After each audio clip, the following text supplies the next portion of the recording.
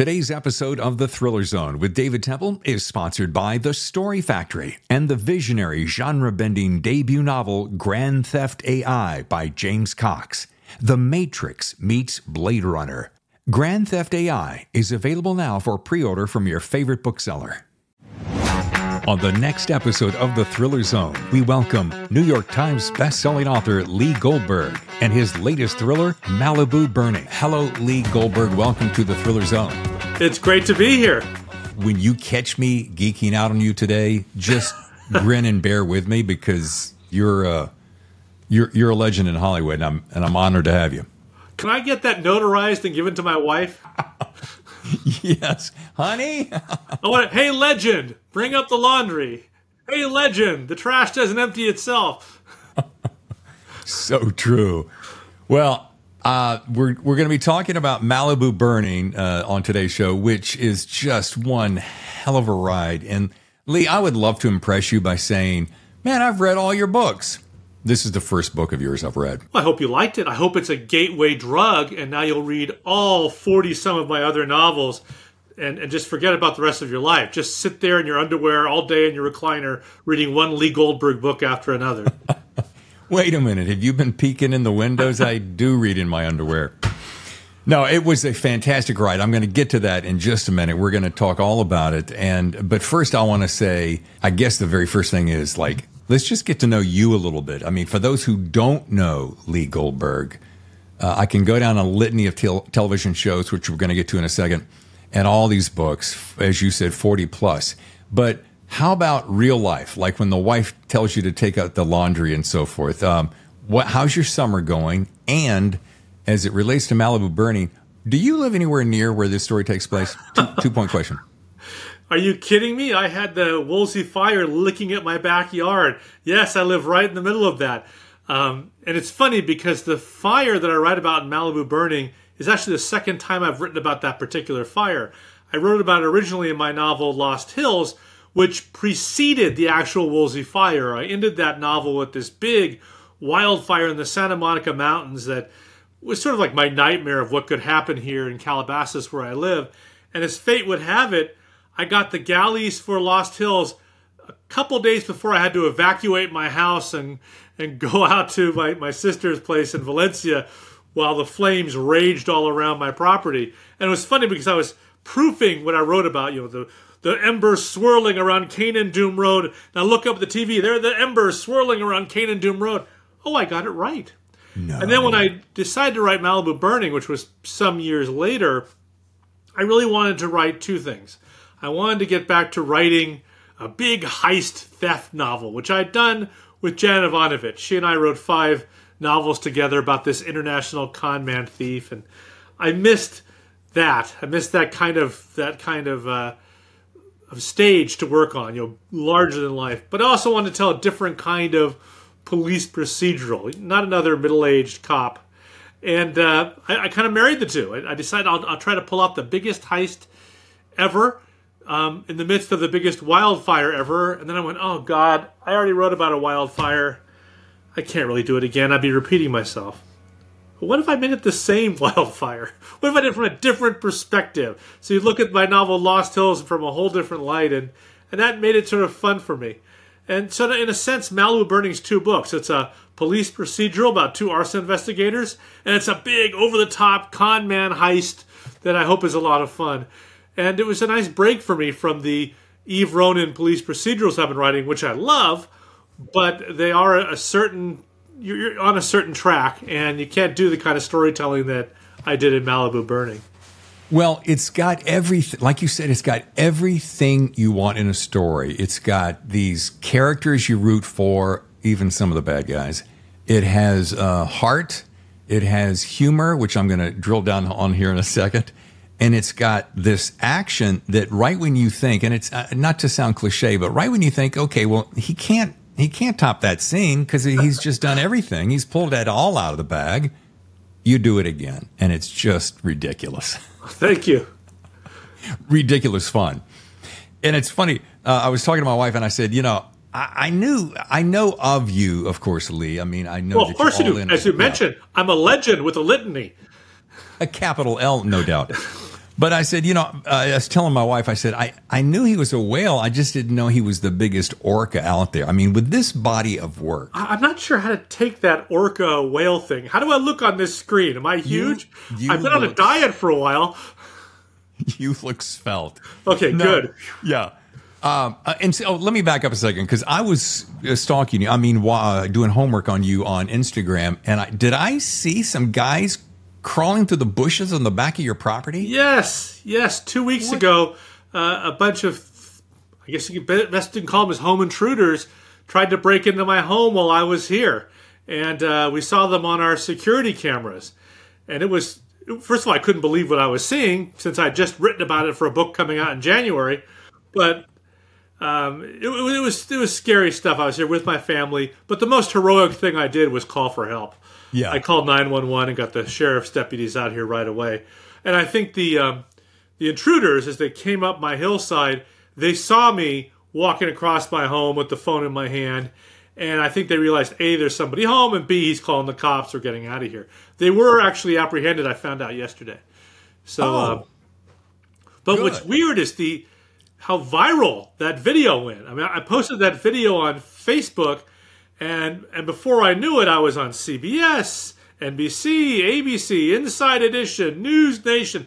There were stories written about this literally all over the world. My wife's relatives in France read about it in papers there. I have friends in Australia and Canada and the UK who read it, which shocked me, because there are bigger, more interesting crimes happening than some guys trying to break into my house who did not succeed. And like I said, the most heroic action hero thing I did was, help! Help! Call for help. It's like I took them on single-handedly. Though this is the funny thing. I was walking across the house with the phone, calling 911 to get to my kitchen to turn on the outdoor lights, which I did. And then I started to open the back door. My wife's, what are you doing, Lee? I said, I'm going to go tell them to get the hell out of my yard. She said, there's 4 of them. You're unarmed. You're in your pajamas. What are you going to do? And by the way, you're going to leave the door open to have us all raped and murdered? I went, good point. And I went back in the house. I could almost see you writing that into a scene as he whip-panned to the camera and said, but you remember, I'm a legend. Yes. I yelled out to the guys on the hill, I'm a whale with a litany. And they ran. I saw that and I thought it was a spoof at first. I thought, and then I'm like, well, no, I know, having lived in LA, I know crazy things like that happen. But I'm like, what are you doing crawling up through the woods, thinking, and then I thought about your book, and I'm like, as the book was unfolding, I'm like, well, again, it's uncanny. I literally have a book about Chilean burglary tourists preying on homes in Calabasas and gated communities that face open space. I have the galleys right here, so it's history repeating itself. And I've had so many things in my books come true that my wife has asked me to write my next book about a family in Calabasas that wins the lottery and becomes obscenely rich and stay thin their entire lives and can eat Oreos for breakfast, lunch, and dinner. So I'm trying that. I don't think it's much of a thriller, but I would like it to come true. See, this witty repartee of yours is my single favorite thing of this book. I thought when I see Malibu actually burning in the distance, and I used to have some friends who live in Malibu, so I know this area familiar. And I'm watching this, and I'm like, wow! And it's a heist, and it's Danny Cole, and he's got all these, and this Marshall. I'm like, oh, this is gonna be nothing but dark, thrilling ride. And then the humor that pours, that spills over the edge in this repartee between Walker and Sharp is so. I mean. It's a cliche to say laugh out loud funny, but I was laughing out loud. It's dang hilarious.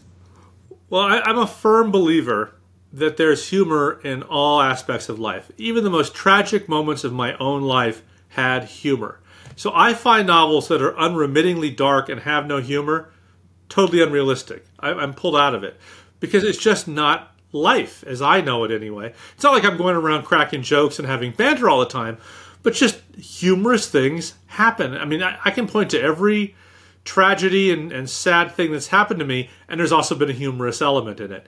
And I'm not talking about jokes and one-liners, but just the humor that comes out of situations. It's how we deal with stress.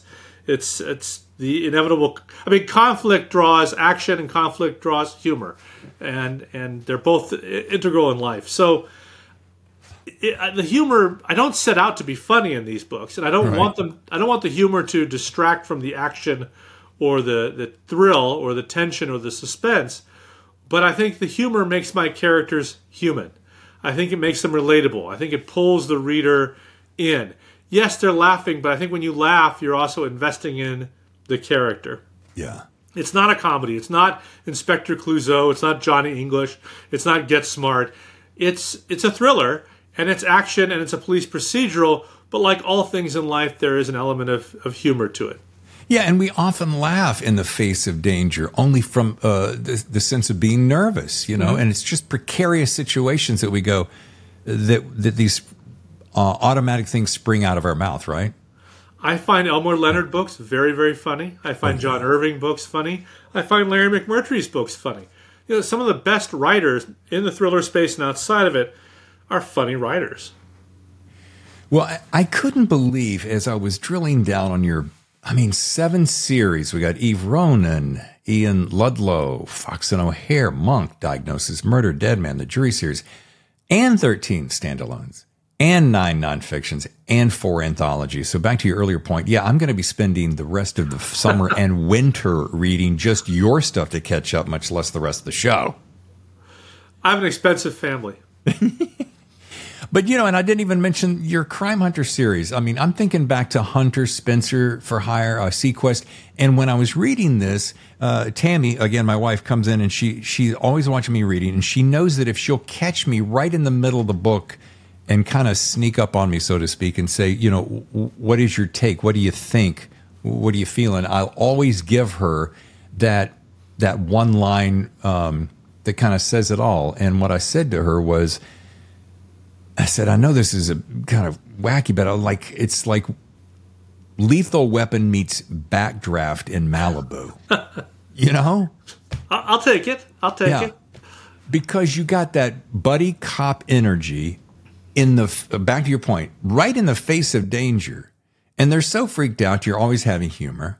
But then you got that backdraft. So there's so much science to the fire, which I find intriguing. I love it when an author like yourself, you're painting a huge canvas of a fire. Okay, got it. But then you throw in thermodynamics and wind changes and all these little tiny, without belaboring it. And I go, now I'm really vested because I know you know your stuff. I had to do an enormous amount of research. I kind of hated myself because once I decided to do a book about arson investigators, I realized I know nothing about arson investigation. I know nothing about fire. So I went out and I talked to experts. I talked to arson investigators. I also read a whole lot of textbooks for arson investigators. And I just delved into that whole field, and I came up with a way of committing arson that I didn't think had been done before. And I ran it past an arson investigator with the ATF.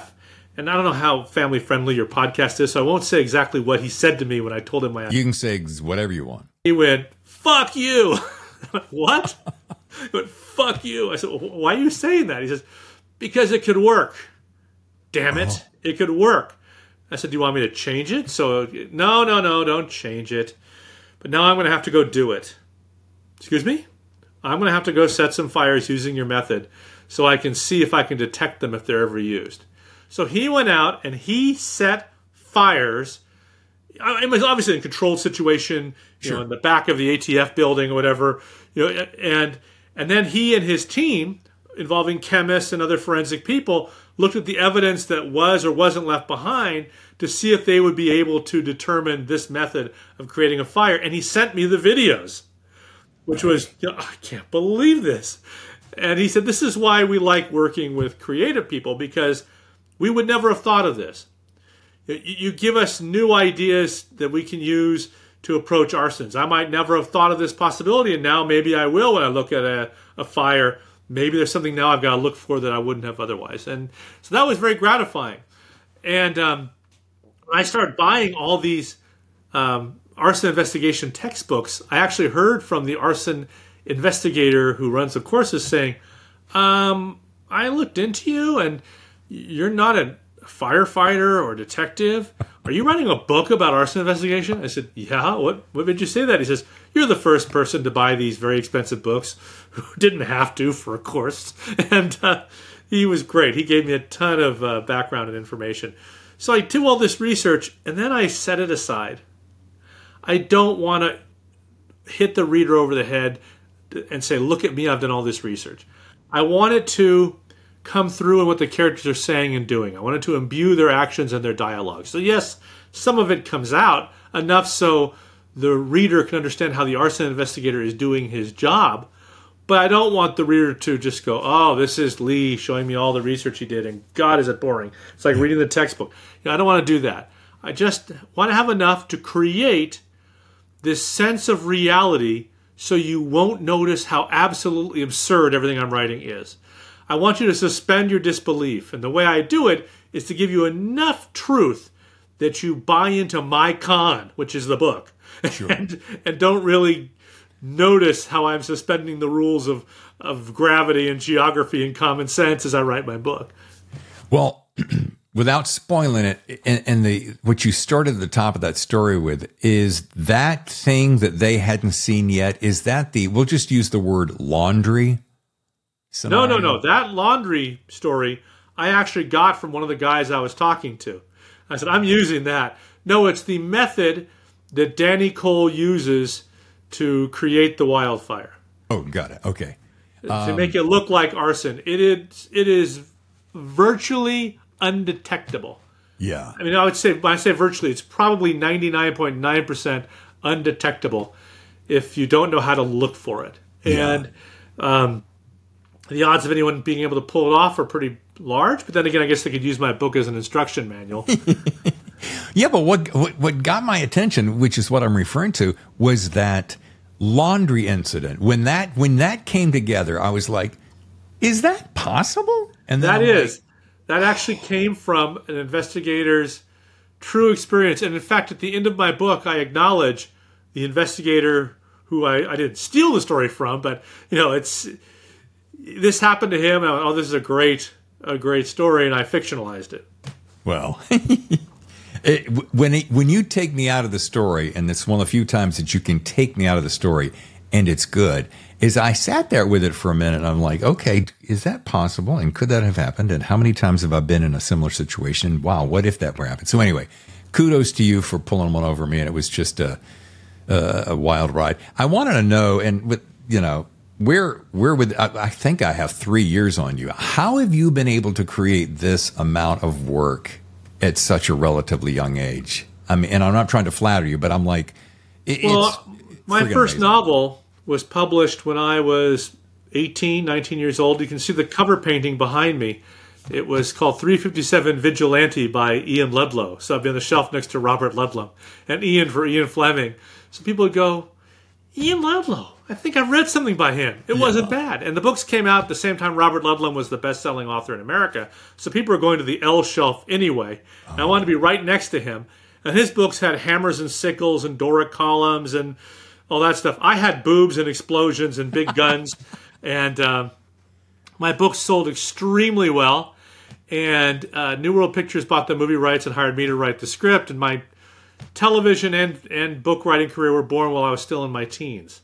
So I've been writing for a very, very long time. And I put myself through college as a writer as well. Before I wrote that novel, I put myself through college writing about the entertainment industry for the LA Times Syndicate, United Press International, Playgirl, American Film, Starlog, anybody who'd hire me.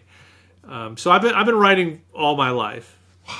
Okay, well, this begs the question. Since so many of my listeners are up-and-coming and budding writers, I'd like to drill down, if we can, on just a couple of those things. First of all, I want to touch on the writer's strike because it's so prevalent in our headlines right now. But I want to say, if you were to start over today, and you knew then what you know now, would you chase this same dream? No. I mean, in today's, we'll call it AI technology, jobs are tough, strikes around us, etc.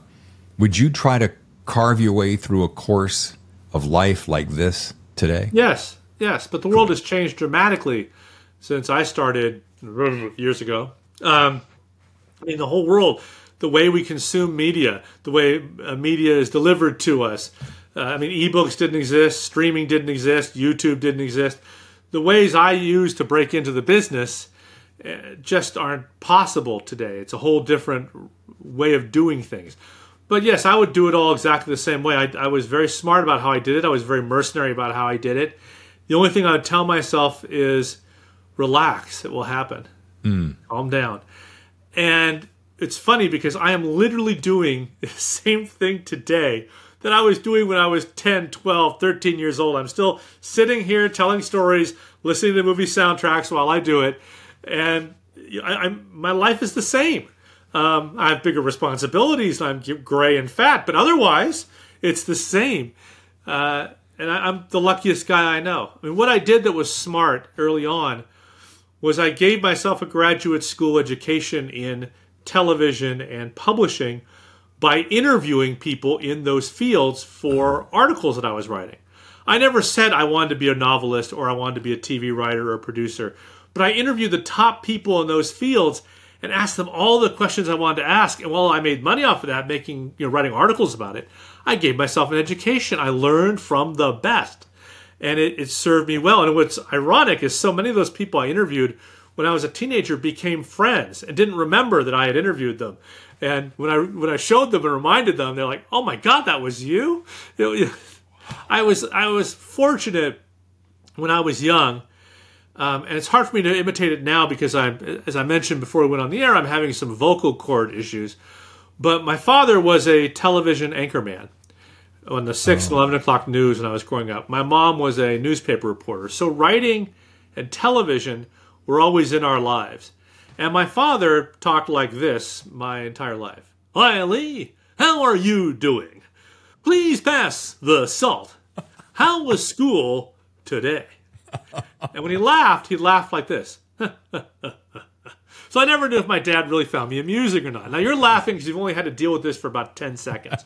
Imagine if your entire life, your dad always talked to you like he was on camera.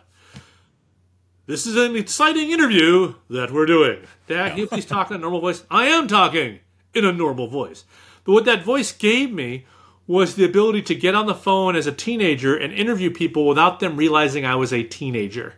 Right. And it got me incredible access to so many people. And I applied those lessons. In fact, I can tell you one anecdote about it. I interviewed Stephen J. Cannell when I was a teenager over the phone. And I made the mistake of mentioning when I came down to school at UCLA that I was in town. He's like, "Oh, you should come to the studio and meet me. I'd love to finally meet you." And I went, "Oh, crap. My con is going to be revealed when I walk in the door. He's going to see I'm a kid and think that I just was sucking up to get a script. What am I going to do?" Right. So I went to the studio to see him, and sure enough, the moment I walked through the door, I could see it on his face that he thought he'd been conned. So the first thing I asked him was this really tough question about the financing of his shows. I just hammered him with these questions since he was going independent after leaving Universal, just to show him I was a real journalist. And then I kept interviewing him after that for other magazines I worked for.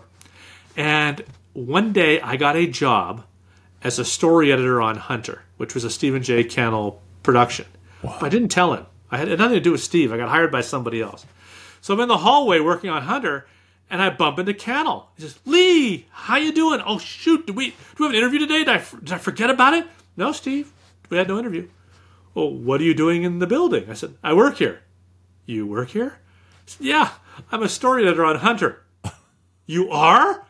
I had no idea you wanted to be a TV writer." I said, "I know, because I'm an ethical journalist, and that would have been other." He says, "You work here?" Oh my God. And he gave me this great big hug, and we became really, really good friends. I mean, I worked with him on 2 more shows. I hired him as an actor, I think 4 or 5 times on Diagnosis Murder. Yeah. We ran into each other all the time on the book circuit when he became an author. So it was a great experience. Wow, what a fantastic story, and what a legend. Back in the day, was the 70s really kind of his? That was when he was magic personified, and you saw his name on every show, wasn't it? It was the 70s, 80s. Yeah. By the early 90s, the business had changed, and I remember the day he decided to stop being a TV writer. TV producer, writer. I was in the studio. In his building. And he had gone to CBS and pitched a series with George C. Scott that ended up failing. It was called Traps, I think. But anyway, he went in and pitched it. And CBS said, we'll put it on the air, but we want to own 50% of it. And he came back, and he came to my office, and he said, I just want you to know, this is the end of my business. What do you mean? He says, I did not create this business to give 50% of my show to the studio network in order to get it on the air. I'm done. It's my last series, and I'm not gonna pitch anymore. And I'm gonna wait for all my other series to finally get canceled. I'm gonna sell off the library. I'm gonna become an author. And that's exactly what he did. Wow. Because he did not leave Universal and start his own company to give up a share of the ownership of his shows. So he had to do that to get the George C. Scott show on the air, but that was it. He was never going to do that again. Do you see some of that similar mentality going on in the world today, especially as it pertains to that strike we mentioned earlier? There are no independent writer-producers anymore. They're all aligned with a network. Almost every show on CBS is 50% owned by CBS Productions. And so many of the shows now are in-house, where CBS is producing shows for CBS, ABC is producing shows for ABC. But you have Shonda Rhimes and all these big producers, but they have output deals with Netflix or ABC or Fox. They aren't truly independent in the way that Aaron Spelling and Quinn Martin and Steve Cannell were. But all three of them ended up having to sell out to a bigger studio and essentially get out of the business. You can't run the kind of business that Steve Cannell had anymore. He saw it coming, and he was right to leave. He was a multi-zillionaire by the time he left, but...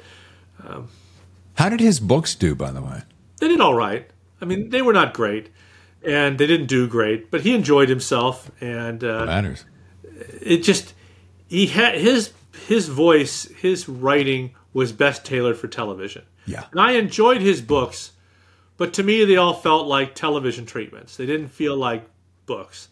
But he was the most gregarious, outgoing, friendly, warm writer on the circuit. You do a panel with him and he would make you feel great, and he would buy all of your books and he would give you free copies of his. He was just you'll never hear anyone say a bad word about Stephen J. Cannell. He was a wonderful man who died way too soon. I love hearing that story, except for the last sentence. I want to go back to the strike for a second. How do you think that is going to wrap up, and how do you think it's going to affect the landscape moving forward? I predicted, it wasn't much of a prediction, because I've been a Writers Guild member since the late 1980s, so I've been through 3 strikes. I predicted when we went on strike that it would not settle until after September. I just knew they would try to bleed us, get us to lose our houses, try to break the union. I have never seen the union more unified than it is right now.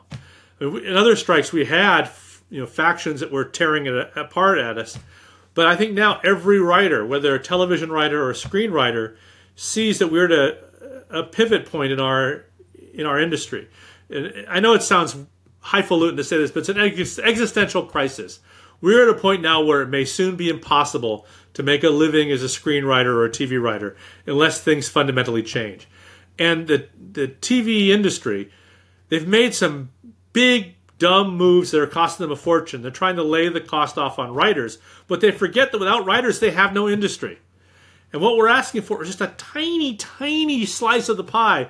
When we write something that makes billions, don't begrudge us a couple 100,000. And what the studios are doing and networks are doing as far as television goes is so stupid. A writer's room and staffing on TV shows is a university. You are building the next generation of showrunners, the people who give you the next great shows.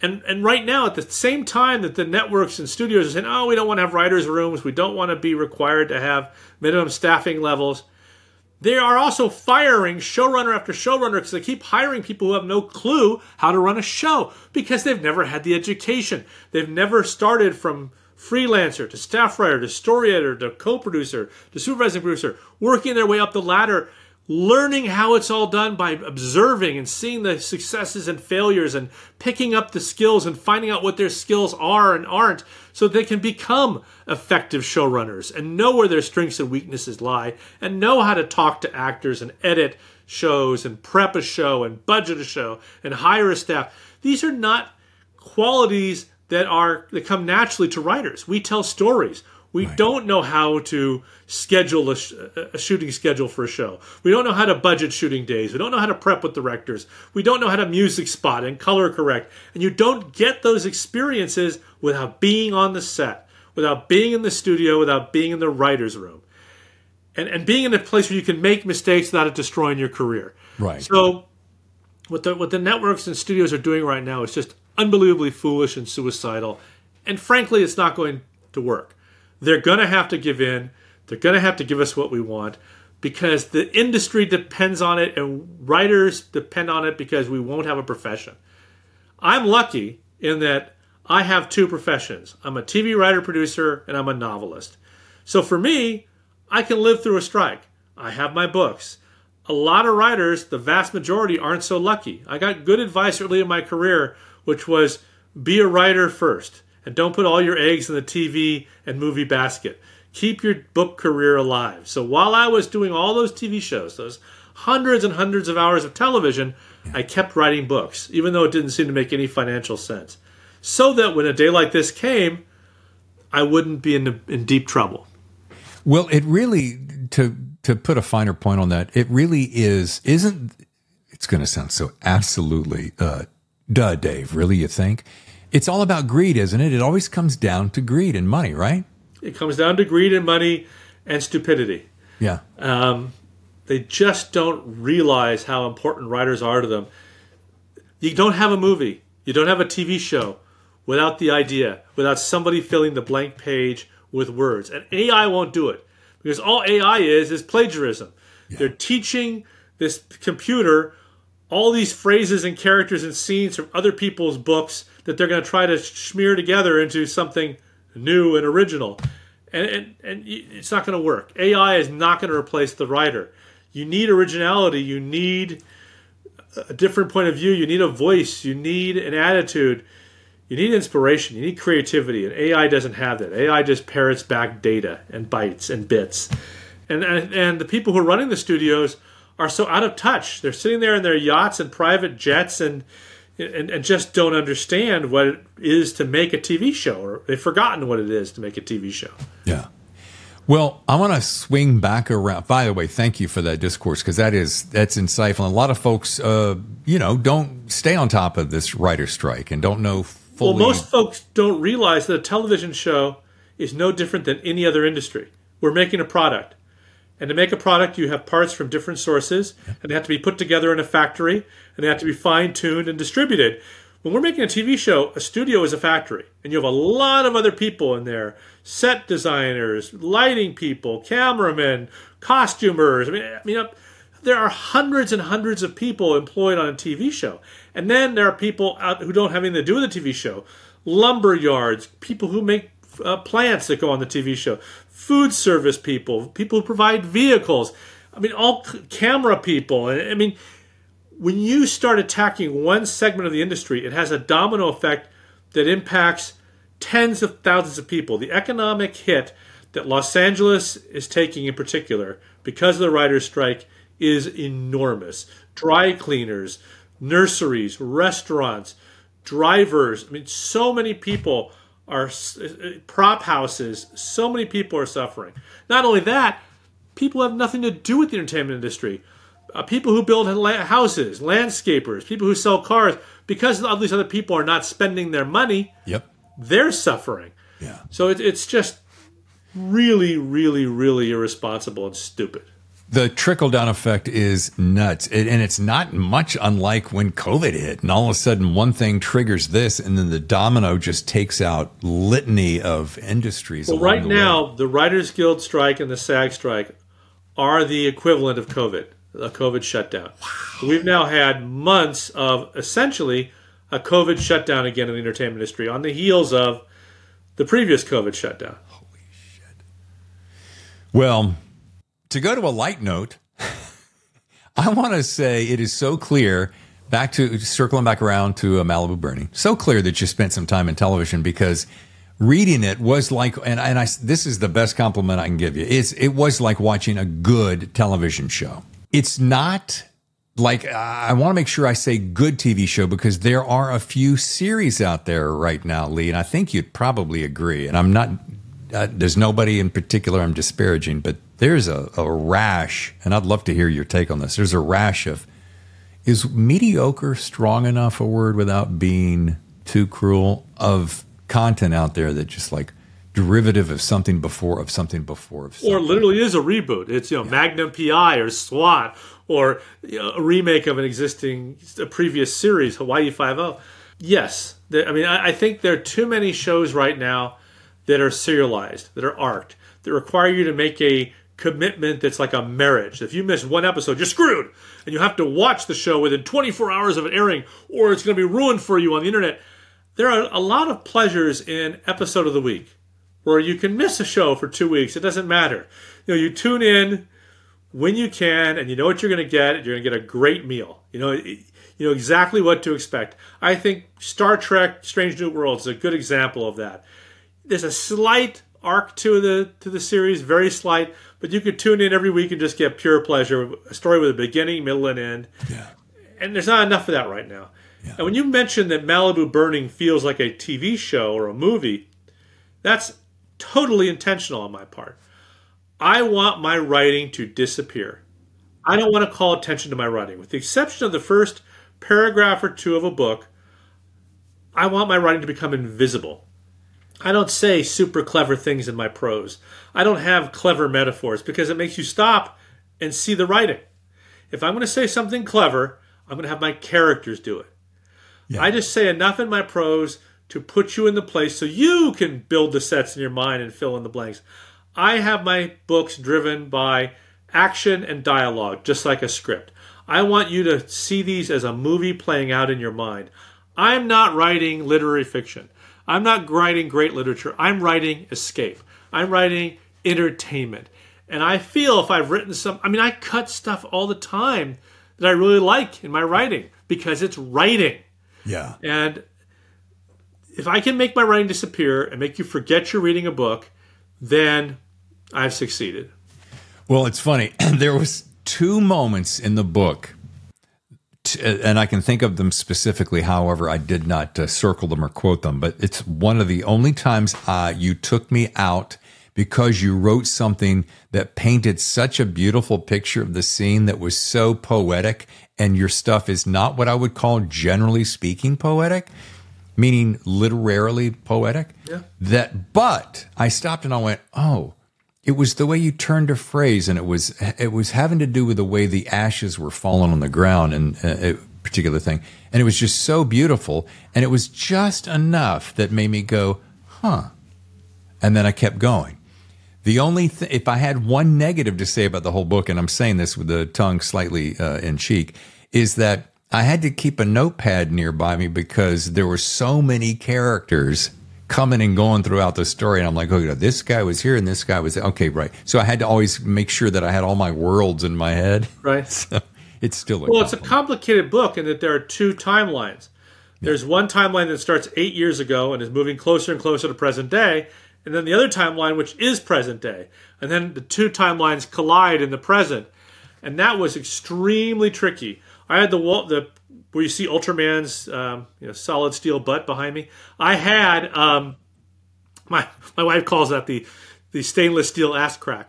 I had a spreadsheet on that door so I could track all the elements and move them around, because I never wanted the reader to be too far ahead of my characters and vice versa. So I had to be careful what information I shared and when I shared it. And I wanted to heighten suspense, but I also wanted to make sure the 2 storylines converged at the right point. And that was a challenge I hope to never do again. I have another book coming out in November called Calico. And that book is a present-day police procedural and a period western that also collide because they share the same dead body. But that was another situation where I had 2 timelines. And I'm not going to do that again. It's too damn hard. But I went back and started writing another Eve Ronin, which is a straightforward police procedural unfolding in real time. It felt like a vacation. Well, I want to go, because I'm looking at your nonfiction books, and you've got Unsold Television Pilots, Fast Forward, the best TV shows tied in, successful television writing, James Bond films. These books about technique and the history of writing and so forth, you have to have had a remarkable education, both classically trained as well as your decades on the studio sets, to have been able to acquire all of this knowledge. What is that thing that you've that little gem that you've walked away with that said, I mean, sure, you've got this question is not what's your best piece of writing advice, which is what I'm going to wrap the show with. So I don't want to go exactly to that, but you got to do your homework. You got to put in the time. You got to put in the hours, your 10,000 hours, et cetera. You got to really learn the mechanics of writing. But has there been a gem that you went, wow, if there's one thing I've taken away from this business, it's kind of this? Not really. Yeah. There's one thing rule I tell writers, no matter what you're writing, whether you're writing a script or a book, which is every scene has to have conflict. Every scene has to reveal character and move the story forward, or you cut it. And you'd be surprised how many books have scenes that are just narratively treading water. Yeah. They have no conflict. They don't move the story forward. They don't reveal character. And then I have one other rule when you're writing a series, which is each scene should reiterate the franchise. Now you're saying, what the hell does that mean? Well, when you are doing a TV series, it's no different really than having a chain of hamburger restaurants. Because there's Wendy's, there's Jack in the Box, there's McDonald's, there's Carl Jr.'s. They all sell the same thing, a hamburger, fries, and a Coke. But there's a different experience getting a Big Mac than whatever the burger's called at Carl's Jr. or Burger King. Sure. They have slightly different tastes. The restaurants are different. The vibe is different. Those are the franchises. And no matter where in the world that you walk into a Burger King or walk into a McDonald's or a Kentucky Fried Chicken or whatever, it's going to be the same experience every time. Yep. So if you're doing a series, whether it's for television or books, you have to tell stories in such a unique way that it can only be told in your series. So remember when Chandra Levy, the Washington, D.C. Intern, disappeared? Yes. And everybody did a story about that on television. CSI did, Law and Order did, Homicide did, but they all brought their own version of it. Right. And the way Monk would investigate a case is very different than the way Jim Rockford or CSI or NCIS would investigate the same case. And if any of your dialogue could be in anybody else's mouth, then it's bad dialogue. Yeah. So that gets me back to each scene should make it clear that the reader is reading an Eve Ronin novel and not Harry Bosch. That this is a story only Eve Ronin could tell or be in. Or this is a story that only Monk could do. And if your scene is so generic that you could substitute any other character's name and the dialogue would play, if the scene read in the raw doesn't scream, oh, this is Michael Connelly or this is Elmore Leonard, then you're making a big mistake. So that's putting a lot of pressure on you as a writer. And if you start thinking about it consciously while you write, you're never going to get a word written. It's got to be part of your character as a writer. It's got to be part of your technique and who you are, that it becomes unconscious.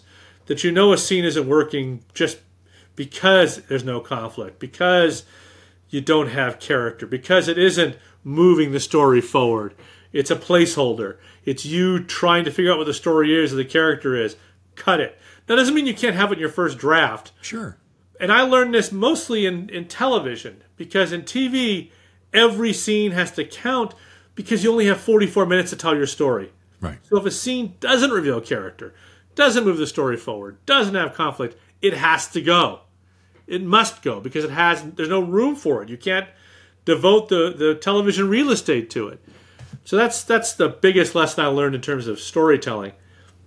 What a great piece of insight. And, I think one of the greatest aspects of your education, and I say that as it turned into a profession, writing for television, is the fact that you were squeezed into those 44 minutes. So what better way to really hone your craft than to be forced into the mold, the parameter of time to make sure that you're checking all those boxes? I was forced into that before I got into TV. Oh. My best education was being a journalist beforehand, because I had a certain amount of column inches to fill. I had to look at a story and say, what is the story? What is the point of view? What is my lead?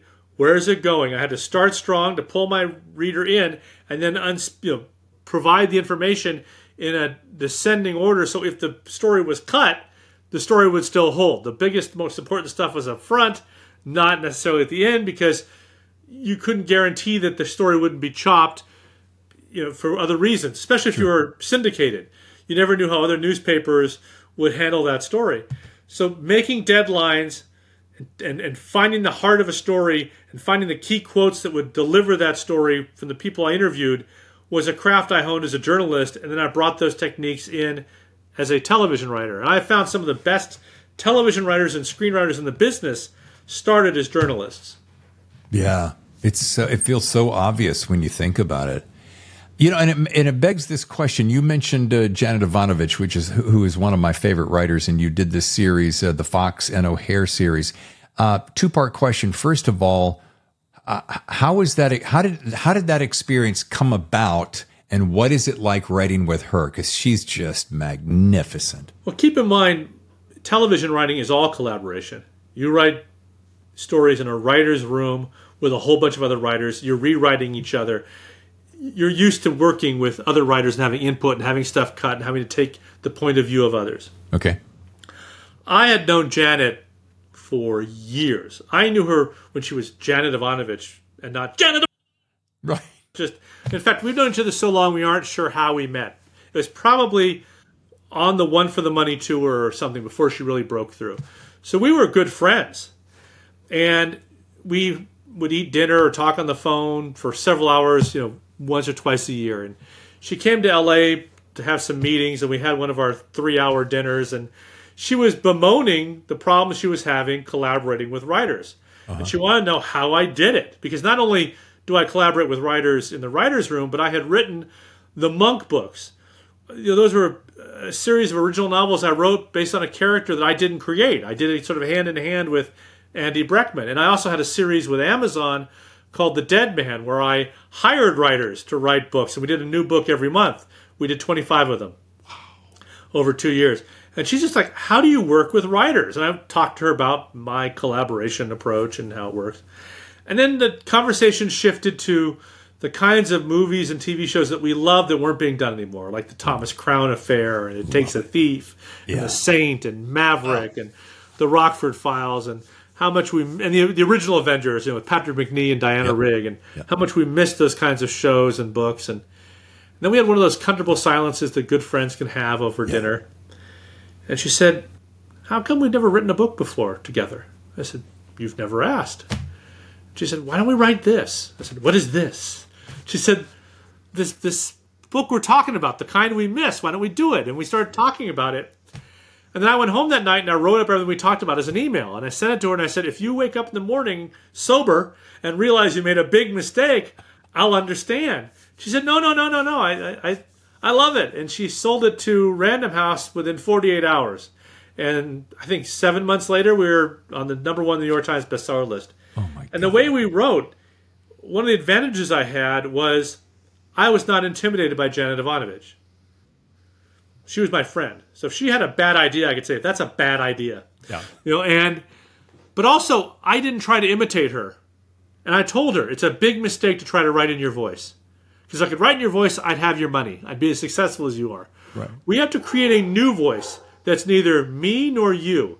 It's Leonovich, or it's Jan Lee, whatever. It's a voice that we could both write in that's neither one of us. And also, we need to tell a story that will not only bring in your readers from Stephanie Plum, but also their boyfriends and husbands who aren't reading you. And so we came up with Fox and O'Hare.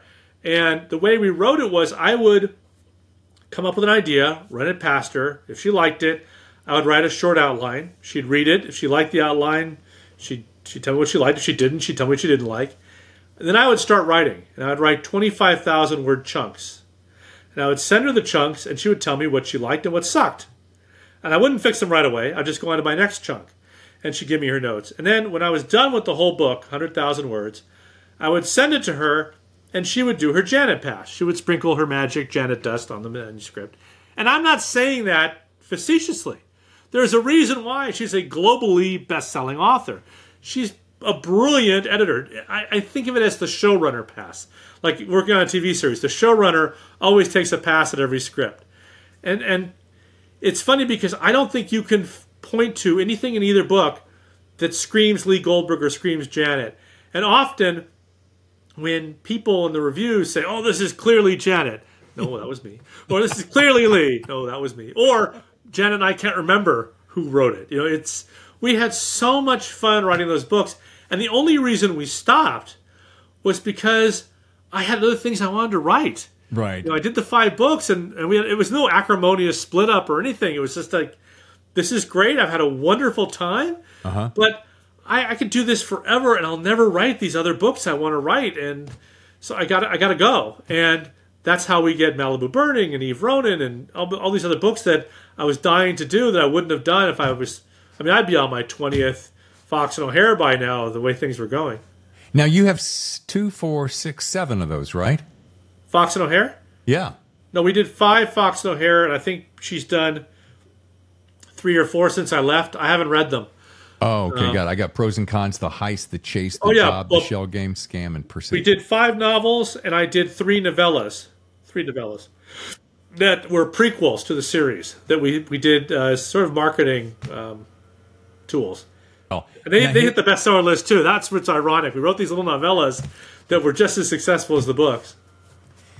Oh, golly, these questions jamming at me. I want to ask this one while you just said it. Do you see any pros or cons of novellas over novels? In other words, if you've got ideas as a writer and you feel good that it's contained inside a novella, do you feel like it's a good exercise to go ahead and write and put it out and even sit on it a while? And that splits off into traditional versus self-publishing and so forth. So we'll just start there so not to confuse. There's no market at all for novellas. It's a waste of time. And Amazon has a novella program, which they sell as ebooks, and it's unique to Amazon, and that does well because they pay you a lot of money, and Amazon can really push it. But in general, there's no market for novellas. You can't sell them. They don't do well. But if you're a big writer like Lee Child or Michael Connelly or Jan Ivanovich, and you have a following, you write a novella, it will sell because you have a built-in audience. And without that built-in audience, nobody's buying novellas. It's not a good use of your time. And I say this as someone who's got 3 novellas in his drawer. I'm trying to figure out what the hell to do with. And here's the other question that was burning a hole in my brain when you were talking about working on a collaboration is, do you have an average span of time where your average book takes you? Are you a bang it out in 6 months and then spend 6 months to craft it? Are you shorter than that, or are you the classic 1 a year guy? How does that work for Lee Goldberg? I've written books in 8 weeks. I've written books in 90 days. But in my perfect world, I like to write a book in 5 months. So I write the book in 5 months, and then I take a month to relax and come up with the plot for my next book. So I'm a 2-book-a-year guy, and I like to have a book that I write in 5 months. But I've had situations I won't bore you with where I've had to write a book in 90 days, or even there's a book I wrote recently in a little over 8 weeks because of the vagaries of publishing and when I got a contract and when the publisher decided, oh God, we want another book in that series. Can you set aside the one you're writing and give us one of those right away? So I've written books very, very fast before. Back in the day, back when I was writing the Diagnosis, Murder, and Monk books, I was writing a book every 90 days. I would write a Diagnosis, Murder, finish on a Friday, start a Monk on a Monday.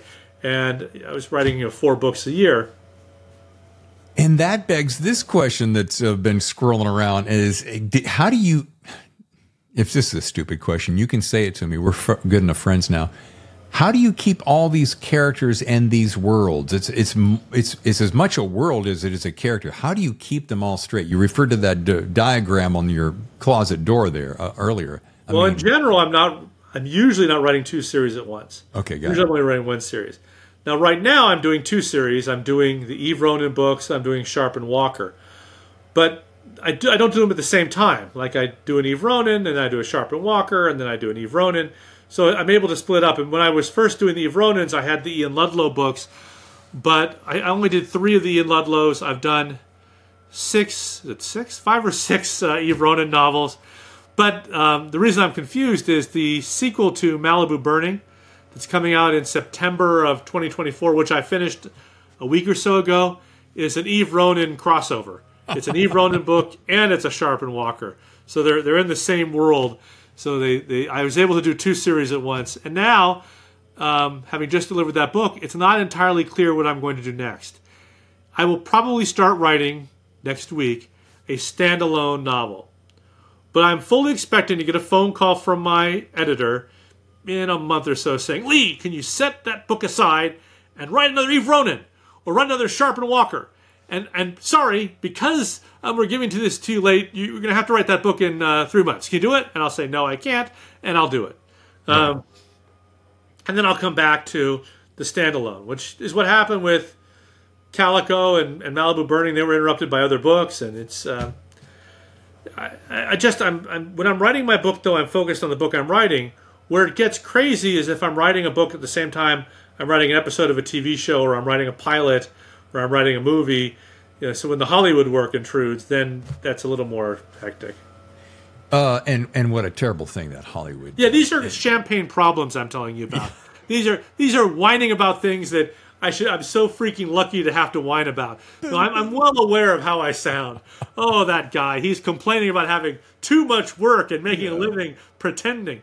I'm well aware that I'm the luckiest son of a bitch I know. No kidding. And one of the most talented guys I've met. And again, I'm honored to have No, I'm not one of the most talented guys you've met. I'm a legendary whale with a litany. That's right. I'll never live that down. I do, I am not going to ask you this question because it's my least favorite question on the whole world. And you can always tell a fresh, new podcast when you hear the guest ask it. And I'm 2.5 years in and 25 years of radio past. So, but I'm going to refer to it. When people go, Lee, where did you get your ideas from? Well, that is a pretty stupid question. However, and I'm trying to think of who I had heard say this. All you have to do, it was either Lawrence Block or Don Winslow or any number of, maybe Andrew Child. All you got to do is turn on the news or pick up a New York Times or look out the window and the or look at your mortgage payment. Yeah. Oh, and that is how I'm or look at tuition. Yeah, because people will say, "Oh, don't you ever get writer's block? Do you see firemen get fireman's block or cops get cop block?" That's the thing people don't seem to understand. Yes, I'm a writer, and yes, it's an art, but it's the way I make my living. If I don't write, if I'm not thinking about what's coming out 24 months from now, I can't pay my mortgage. I can't send my daughter to graduate school. I have bills just like everybody else, and I need to know that I have income coming in the future. That's not to say I don't have income from the past. It's not to say I do very well, but it is how I make a living. It is how I pay for my retirement. It is how I have peace of mind and handle my family responsibilities. So I can't have the luxury of not having ideas. I have more ideas than I have time to write them. But I essentially start usually from character. What is the character that interests me? What makes this character different and fresh? And then what story will make this character come alive? So I rarely start with the mystery. I start with, as I mentioned earlier when I talked about Malibu Burning, what kind of story do I want to tell? What kind of characters do I want to speak through? And then the shape of the story comes out of that. I very, very rarely am shaped by a true story. There are some exceptions. The poster behind me for Lost Hills, the story in that book is based on a real crime that I heard about while I was researching another book. And when I came across that crime, I realized it was the perfect crime for a book, and what kind of character would be able to solve that crime. And it was a different way of creating a series or a novel for me. And my Eve Ronins now, I do find myself inspired by things that happen here in Calabasas where I live, because that's where my story is set, and I want my stories to reflect the genuine culture and life in this community. Yeah. But most of the time it comes out of character, and the ideas come to me at the strangest times. I mean, they'll hit me at dinner, they'll hit me in the bathroom, they'll hit me in the shower, they'll hit me in the pool, they'll hit me stuck in traffic, and then I've got to quickly write them down or send myself a text or call myself on the phone. Yeah. I wanted to say something about Danny Cole, and you mentioned about how you start with character, and he's one of the most interesting characters because out of the gate, you got this criminal, the seasoned criminal starting this escapade only to stop and help someone who has been hurt. And that becomes the Achilles heel because he has a heart. And that guy who has a mind for injustice still has a heart for the right thing is the best. Yes, but he's still a criminal. Yeah. And the plot he comes up with is putting thousands of lives at stake. He's destroying people's prosperity. What I want to get across with Danny Cole is something that Steve Cannell taught me, which is you are never writing bad guys. You're writing people who commit crimes as part of their life, who see themselves as the hero of their own story. They don't get up in the day and go, whoa, I want to take over the world because I am evil. No, they are people who think, I'm a good guy, I'm just making a living, I want to be loved, I want to take care of the people I love, I want to make money, I want to be challenged.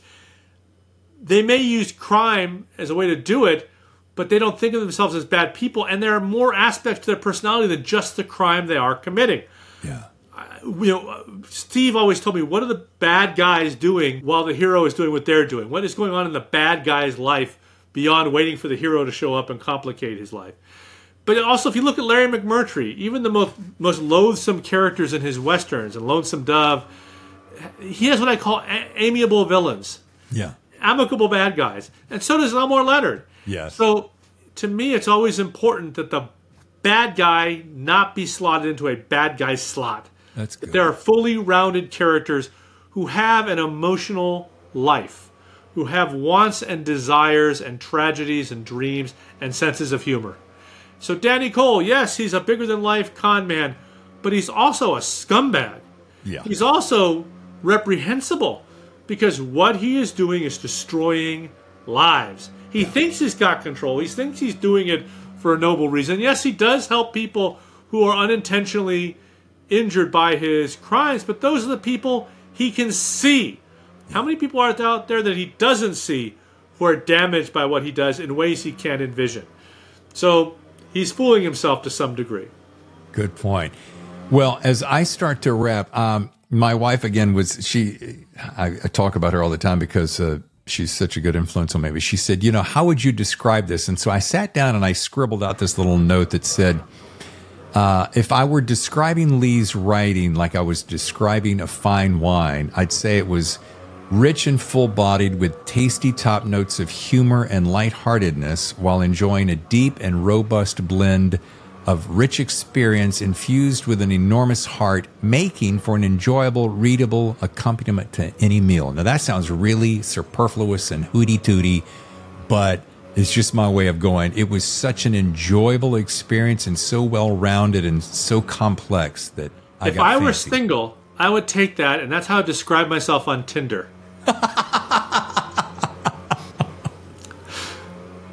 Oh, jeez. Is Tinder the right dating site, or is that all for gay people? I don't know. I don't know. My daughter's on some of these, and they all start with R. Grindr, Tinder, Schmeckler, whatever. I don't know what they all are, but Hey, here's a question. There's a thing that I lived in L.A. 3 different times, and I live now in San Diego, so not far from you at all. Are you going to BoucherCon, the World Mystery Conference? Yeah, are you going to be there? Absolutely. Oh my gosh, I'm so excited. Sweet. All right. You should go. It's a great, great event if you're a crime fiction fan. Yeah, I'm there. I mean, it's 20 minutes from here. Are you kidding me? All right, so here's the thing. I feared for L.A. because of this burning situation, this wildfire. And then I wondered, and fill me in here, has there ever been a heist of this magnitude? Because this is a ginormous potential heist. Has there ever been a heist at this size before that you're aware of? No. And I only know that because Ed Nordskog, who ran the arson and investigation unit for the LA County Sheriff's Department, told me it's never been done. Which is kind of scary because you could theoretically do what I've done, but it's a foolish way to commit a heist because you can't control nature. No, you may think you can. That's one of the other things I want to do. In all these heist movies, you have these guys come up with these clever heists, and they always go almost exactly the way they planned. Right. But the truth is, you have no idea what random things are going to happen that will impact what you're doing. You can't control every element. You can't control nature and random acts there's so much going on. All you can do is have a great plan and be able to think fast on your feet.